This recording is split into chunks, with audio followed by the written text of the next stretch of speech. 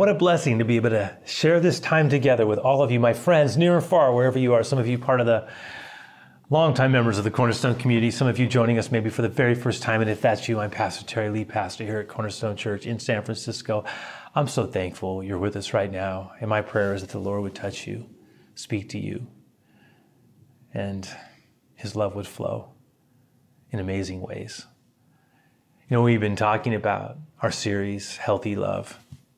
We've been exploring it together, that great chapter, 1 Corinthians 13. I'm going to spend some more time with that today. We're going to talk about how love is not easily irritated, how love can overcome anger. Maybe some of us struggle with anger. We don't know what to do with our anger. It comes out wrong. So we're going to sit with that and hopefully gain understanding. And I just want to pray even now, Lord, just come among us, be present, be near. Meet us in the places where we need it most. You know our heart, you know things we struggle with, you know our hopes and aspirations. We just welcome your love. We welcome your love and peace right now, in Jesus' name. Amen. I want to start by having us read from 1 Corinthians 13, verses 4 through 6. This is from the ESV. Love is patient and kind. Love does not envy or boast. It's not arrogant or rude. It does not insist on its own way. It's not irritable. There it is. Or resentful. It does not rejoice at wrongdoing, but rejoices with the truth. Love bears all things, believes all things, hopes all things, endures all things. You know, last week we talked about how love is sacrificial, how it's humble and generous rather than self-seeking, is other-oriented. It has a servant's heart. But what I want to sit with, as I alluded to earlier, what I want to sit with in our time together is that love is not supposed to be irritable. The older version captures it by saying love is not easily provoked. That is, it's not quick to anger, to take offense, or to fly off the handle reactively and speak death words, right? Sometimes anger out of control shows up in our actions, but sometimes it just shows up in our words, which can do great damage. You know, God has called all of us to be a blesser. He wants us to be life givers. He wants us to do good and to speak good words, especially to those we love, not to use intimacy as an excuse to somehow be mean-spirited or vengeful or crude with our words and feelings. Intimacy is not meant to be something that just allows us to vent in ways that are destructive. It's actually meant to be something that causes us to want to care for what we've been entrusted with even more so, as like it's a sacred entrustment. Lord, help us to do a better job here. But when the love of Christ is really present, I think we understand this, but we don't need to walk on relational eggshells. When the love of Christ prevails in a space, when the Lord is present and his love is present in a home or a workplace or a community, a church, I sure hope it's there, even though I know where none of us are perfect. Wherever you have imperfect people coming together, there's going to be imperfect things happening. But at the same time, we're all on a quest to have more of his love at work in our lives. And this allows us to be more loving and kind, especially with people that maybe are a little bit different than us. That's okay. Maybe that's when love can also show up in amazing ways. But wherever the love of Christ permeates an environment, you know, all manner of good flows. I think we understand that there's always going to be, where Jesus is present, there's going to be more peace. In fact, sometimes forgiveness and mercy and kindness conspire to create a garden of peace.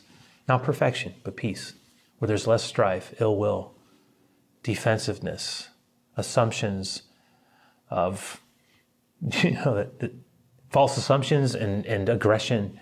There's less of that. There's an atmosphere where there's less tension and concern about defending and being territorial and posturing, more capacity for collaboration and synergy and a kind of equanimity, a relational equanimity that creates a settledness that makes everything seem to work better and more whole, cohesively and unified. So what I'm really trying to get at here is when the love of Christ is present, it tends to create peace. And peace tends to create trust. And high trust brings enhanced capacity and creativity. We can all max out together in an environment of high trust. When we talked about the speed of trust, well, trust is connected to an environment of peace, and peace is going to be connected to the love of Christ. So before we push any further, I want to actually have us look at these verses and the description of the way of love in a fresh way, a different way. Because the love that is being described here in 1 Corinthians 13 is the love that describes what God is like, and it's also the kind of love that Jesus modeled when he was here on earth. So what I want to do, and I don't think I'm violating the passage or the sacredness of Scripture by doing this. It's a little different, I'll acknowledge that. But instead of reading love, I would like to read verses 4 through 7 and insert Jesus for every place where love is mentioned, so that it reads like this. Jesus was patient, and Jesus was kind. He did not envy or boast. He wasn't arrogant or rude. He didn't insist on his own way. He was not irritable or resentful. He did not rejoice in wrongdoing, but he rejoiced in truth. He bore all things, believed all things, hoped all things. Jesus endured all things. Isn't that great? I mean, one of the things I love about Jesus, and it's alluded to here all through these words, because when we talk about love, we're talking about the life that Jesus modeled for us. One of the things that's impossible to miss when you study the life of Christ is his meekness. He said, I'm meek and lowly. Matthew 11, that's how he described himself, as meek. Now, meek is not being weak. Jesus didn't say I'm weak and lowly. Weakness is not wrong. Sometimes actually weakness, an acknowledgement of our weakness can be a gateway to breakthrough for us. I mean, God always responds to humility.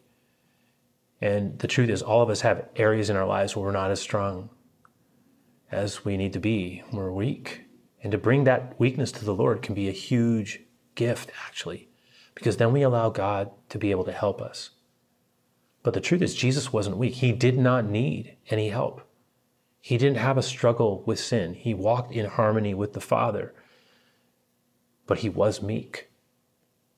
And when we talk about that, a lot of times, it's not a word we use a lot, but it's a word that actually has a lot of depth to it. I heard one Bible commentator that I love, some of you have heard me talk about G. Campbell Morgan and his commentaries on the Gospels, the life of Christ. One of the things that he talked about was meekness. And the way he described it in relation to Jesus was this. He said meekness, as it related to Jesus, was power under control. Power under control. What a way to think of Jesus. There was never a more powerful person who walked this earth, never one who had more capacity to do good or to do harm, and yet it was totally submitted to the will of the Father, utter love, utter control. When he spoke out correctively, it was with intention. And when he spoke out in rebuke, it was to come against things that he saw as evil and destructive. But when we talk about meekness and Christ-likeness, sometimes we might not be able to think about how that might apply to us. I remember also reading John Piper, a celebrated theologian, and he said this about meekness, and I think we can relate to it. I hope we can. He said, meekness does not mean the absence of passion and conviction and even indignation for the glory of God. Jesus clearly had passion, and he at times had indignation, a holy indignation, as it related to the things of God. And when he saw people being abused or principles of righteousness being violated, he did get indignant for the glory of God. But Piper went on to say this, but it does mean that we don't have hair triggers. In other words, when we're meek, we don't just fly off. It's not like someone has to walk in a minefield. It does mean that our disposition is one of readiness to listen and learn. It does mean that we are slow to write off a person or write a person off, slow to condemn, slow to anger. You see what we're saying? Meekness is the power to absorb adversity and criticism without lashing back. So love isn't weak, it's meek. And it's not irritable. It's not easily irritated. It's not prone to an angry response. It's not quick triggered. It's not what love is. It's not what healthy love is. It's not what the love of Christ at work in our lives looks like. You know, when the love of Christ is flowing through us, people don't have to worry about the tripwire. They shouldn't. Now, that doesn't mean that we're not going to have times where we don't get it right. But for the most part, people need to feel safe around us. They do. And I'm talking about emotional safety. When I was a boy, and I find myself now, decades later, I can still reflect back to when I was just a little guy growing up. And I had one brother, and my dad, I still remember how sometimes challenging it was to be around him depending on what mood he was in. And he was a great provider in our early years, but he was a man who was also in deep pain. I didn't know it at the time. Like all children, I really was unaware of his hurt, of his damage, of his own demons, if you will, his own struggles and his own yearning to be loved. There were things that I didn't understand. But my father, what I do remember my father, and he was someone who he had an easily triggered tripwire. And on any given day, I never knew what mood he was in or how he would respond. And it did create a lack of certainty, an emotional instability. So on the one hand, there was mostly a physical security, but there was an emotional instability that it was hard because you had to be on guard because you never knew if your dad, in my case, was coming in irritated or angry, didn't know how his day went at work. You didn't know if you were one mistake away from an explosion, and you just didn't know if what was seemingly a little thing could be treated like it was a huge thing, but on the next day it wasn't. And so I just want to say this. This might help some of us. I think we understand this. Hurt people hurt people. Hurt people hurt people. Bless people bless people. God wants us to be a people who walk and live in blessing. But hurt people hurt people. And it's not an excuse. It's not an excuse. It's an explanation. My father's gone. He's been dead for a number of years. He went to be, as imperfect as he was, to Jesus. I'm confident of that. Later on in his life, we were able to establish a little bit of a better relationship. I was able to pray with him. I remember that on more than a few occasions. He clearly made a decision to confess Jesus. That was such a huge gift. And he reaffirmed his faith after a number of years of drifting. So but I think I suspect it's true. His impact in my early years has stayed with me all my life. And now I'm almost, 6 decades into this life. And as is so often the case, we are, for good or bad, all of us, our parents, sons and daughters. We're affected by their example, their lives, by their impact, even when we don't want to be. And I look back, and I look back at my time as a young father, and now as a husband for decades now, and I still see the effects of that. And that's not blaming anybody. That's not trying to take myself off the hook, but it's always been an area that I've struggled with as well. I really had to submit in my early life with Jesus, my temper to the Lord, because I had one. And only the grace of God has allowed me to negotiate some of the things that I saw modeled that were planted inside of me, and then to start a new line of blessing with the help of Christ. But I still have to be watchful. I can easily get irritated, easily provoked. And the Bible is reminding us here that love is not irritable. It's not supposed to be provoked. When the Christ is present in our lives, it will show up in peaceableness and kindness. And there's another issue here, because as we get older, and I've noticed this as people tend to age, they tend to become more easily irritated, provoked, bothered, not less, more. Now, there's always exceptions to that rule, and if you're an exception to that rule, well, that's wonderful, and I do think there are exceptions. But many of us, we're used to the way we do things, and we have certain expectations, and when those things aren't going the way we want them to go, we can become bothered, irritated, troubled, thrown off our game, so to speak. And I know that's not the Lord's will for us. Now, this is also true for the younger ones among us as well. So you're not off the hook. I just think that's something we need to be especially aware of as we get older. But as I pondered my past with my father and what the Bible says love doesn't do here in 1 Corinthians 13, I also was reminded of an example of what love doesn't do from the Older Testament. I'm talking about a man named Saul. I'm talking about King Saul.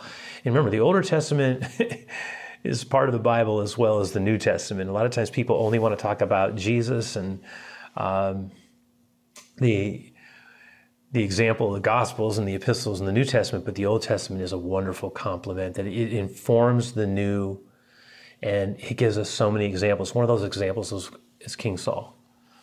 And in 1 Samuel 18, I'm not going to have us read the passage, but there's this gripping description of how after an evil, harmful spirit was allowed by God to come upon him, he rose up and he threw a spear at David with the intention of pinning him to the wall with that spear. And at the time, young David was playing music for Saul, which had a kind of therapeutic effect on him. And think about that. The worship music was calming the troubled spirit of Saul, who was descending into paranoia and an unhealthy mental state. And he was becoming a dangerously unpredictable man who could lash out at any time. And he's kind of a case study of a troubled, unsafe person and leader. In fact, some versions describe the spirit that fell upon him as a spirit of distress, which I found fascinating. Obviously, Saul, King Saul, Saul in the New Testament becomes Paul, but that's a different Saul. King Saul of the Older Testament, the one who precedes David, is an extreme example of irritation and provocability. But we're not exempt from less extreme expressions of unloving behavior. And oftentimes, we can find it easy to blame others for making us upset. I don't know if you've ever done that. Come on now. I know I have. That we can try to justify our angry outbursts on others and say, well, it's their fault for making us upset. And I was reading an article by a writer named Joe Bloom who described it this way. Just check this out. He says, we like to blame our irritability on someone or something else. We try to convince ourselves and them that they make us irritated. If they were different, we wouldn't be irritated. Or we blame it on being tired or ill or stressed. And I guess all those things can be contributing factors. But Paul diagnoses irritability as a heart disease, a failure to love. Love, we're told here, is not irritable. Our irritability never has its roots in the soils of righteousness. It springs out of the soil of selfishness and springs up fast. Check this out, like the sin weed that it is, like the sin weed that it is. We get irritated. I've never heard quite described that way. We get irritated or easily provoked, not when God's righteousness or justice is scorned, but when something we want is being denied, delayed, or disrupted. It works like this. And I call these Bloom's 8 irritability triggers. When I list them, when you hear them, think about what you can most relate to. Honestly, I found myself going, wow, I've done every one of these. But this is what Bloom talks about in these irritability triggers. Remember, love is not irritable. It's not easily provoked. Bloom says, when I'm weary, I want rest. But if it's denied, delayed, disrupted, I get irritated. He says, when I'm sick or in pain, I want relief. But if it's denied, delayed, disrupted, I get irritated. He says, when I'm preoccupied, I want uninterrupted focus. But if it's denied, delayed, or disrupted, I get irritated. Ooh. When I'm running late and I want to avoid appearing negligent, but if it's denied, delayed, disrupted, I get irritated. When I'm disappointed, I want my desire fulfilled. But if it's denied, delayed, disrupted, I get irritated. When I'm fearful, I want to escape from a threat. But if it's denied, delayed, disrupted, I get irritated. A lot of anger flows out of fear. A lot of anger flows out of fear. I know it did with my father.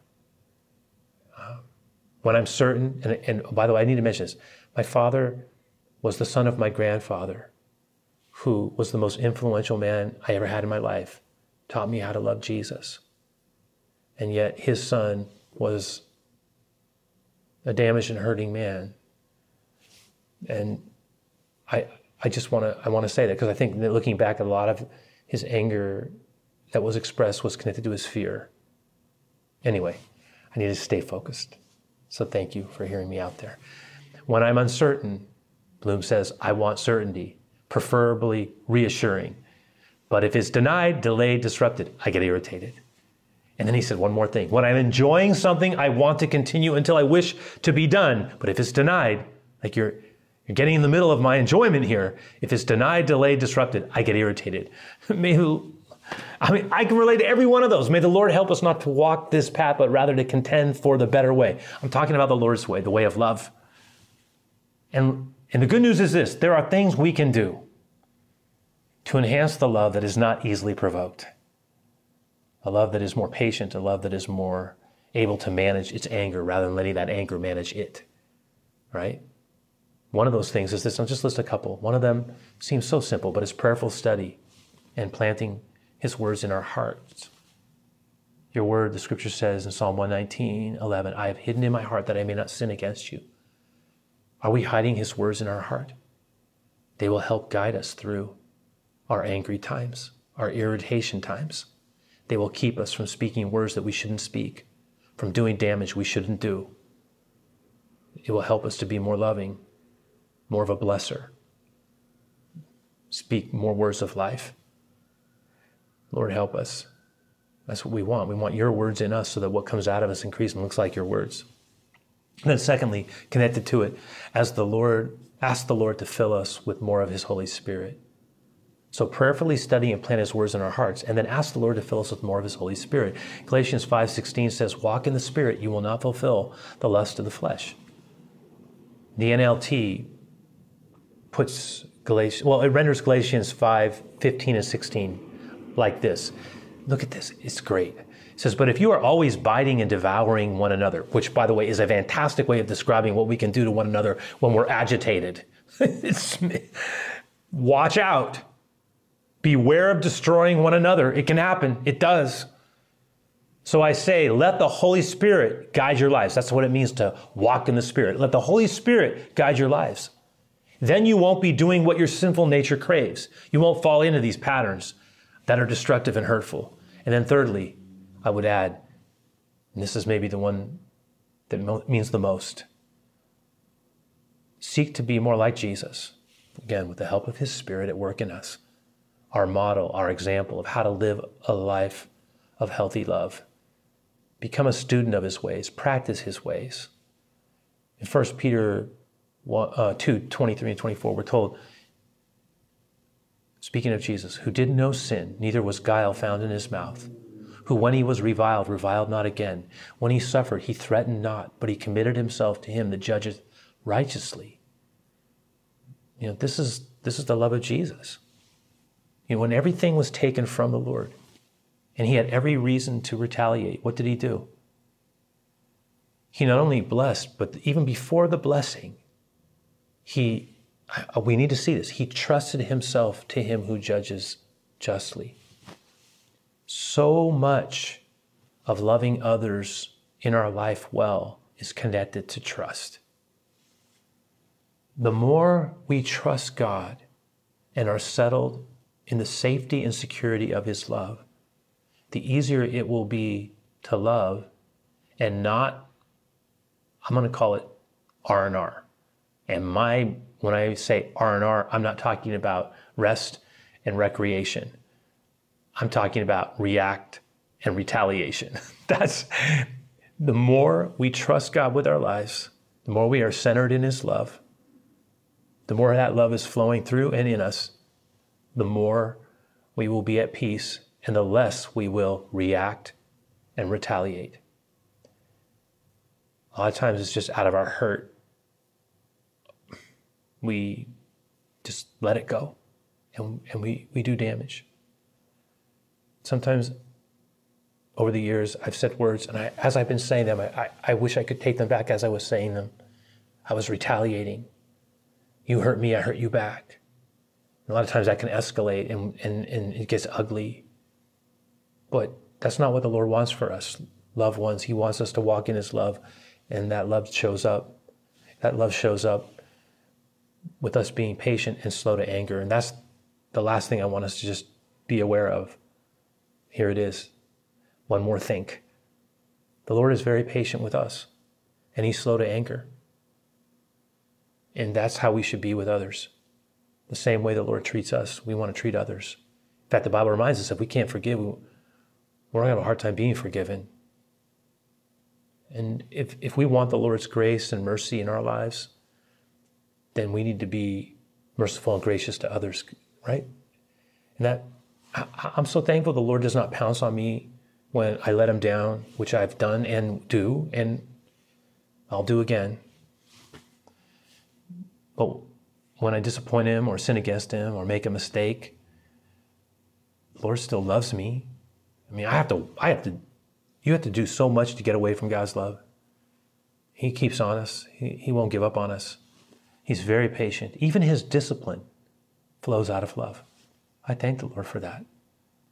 He just doesn't let us go our own way. He keeps trying to get us, pull us back where we belong.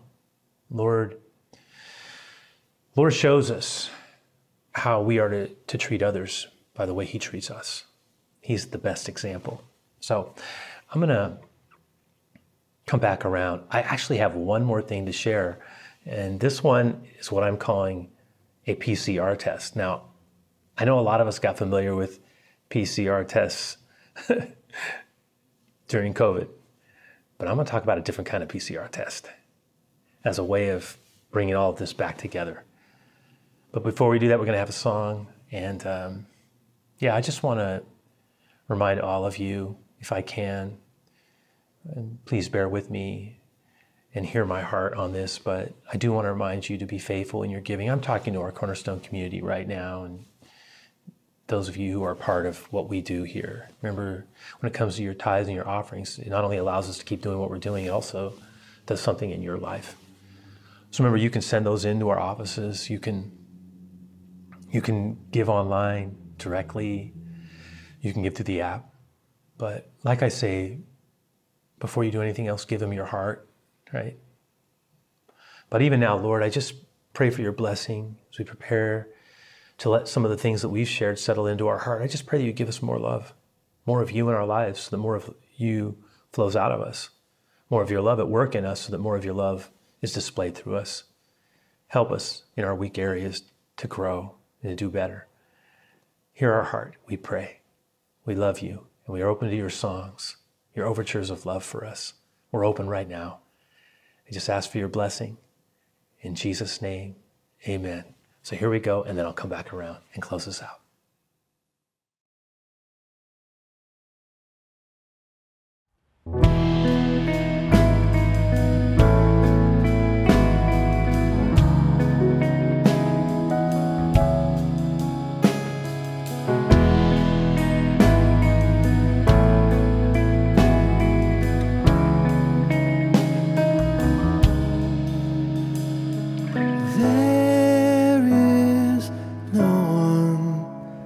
Like our God, all kingdoms will kneel in worship to you.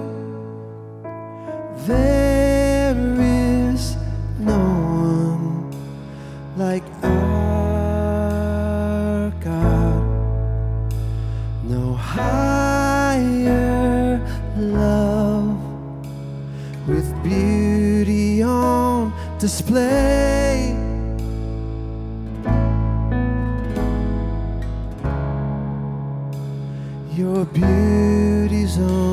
display. With all that I am, with all that I have, I will worship you, Jesus, alone. There's no other God, no other one whose love I can depend upon.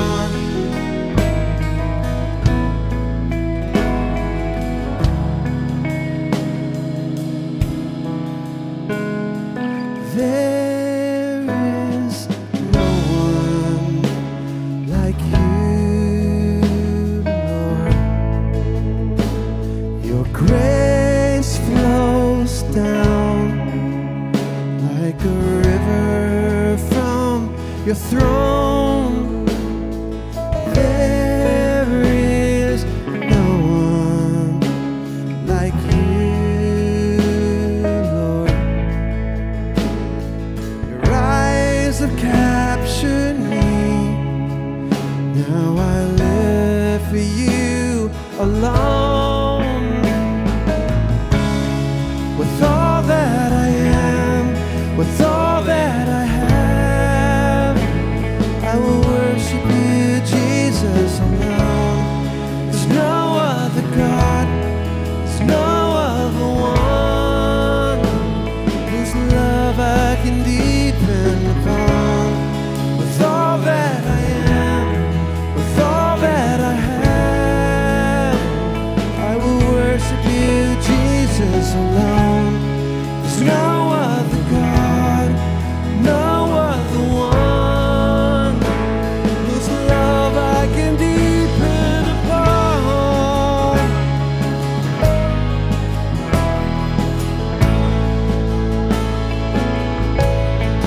Oh, oh,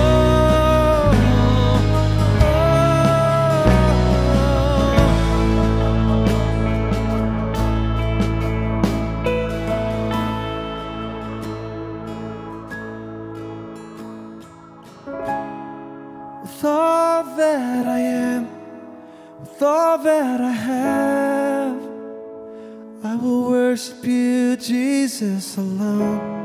There's no other God, no other one whose love I can depend upon.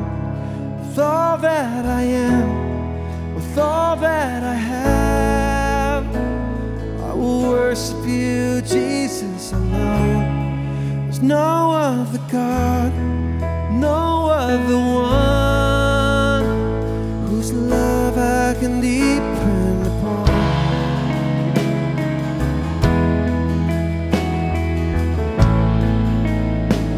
Whose love I can depend upon.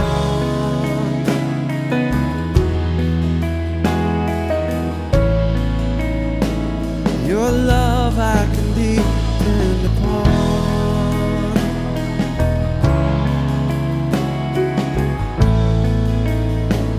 Your love I can depend upon.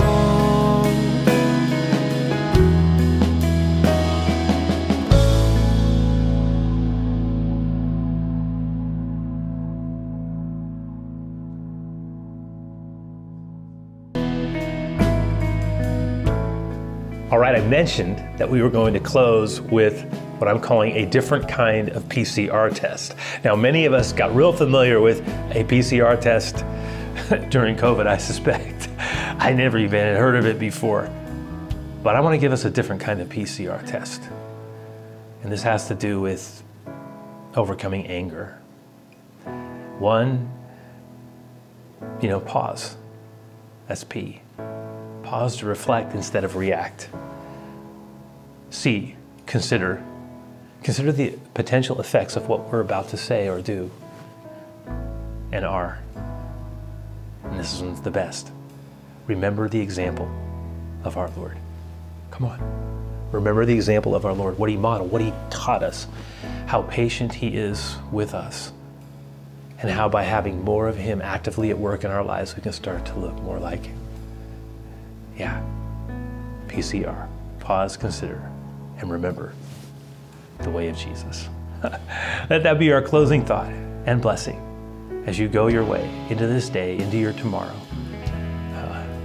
Let's walk with the shepherd together in Jesus' name.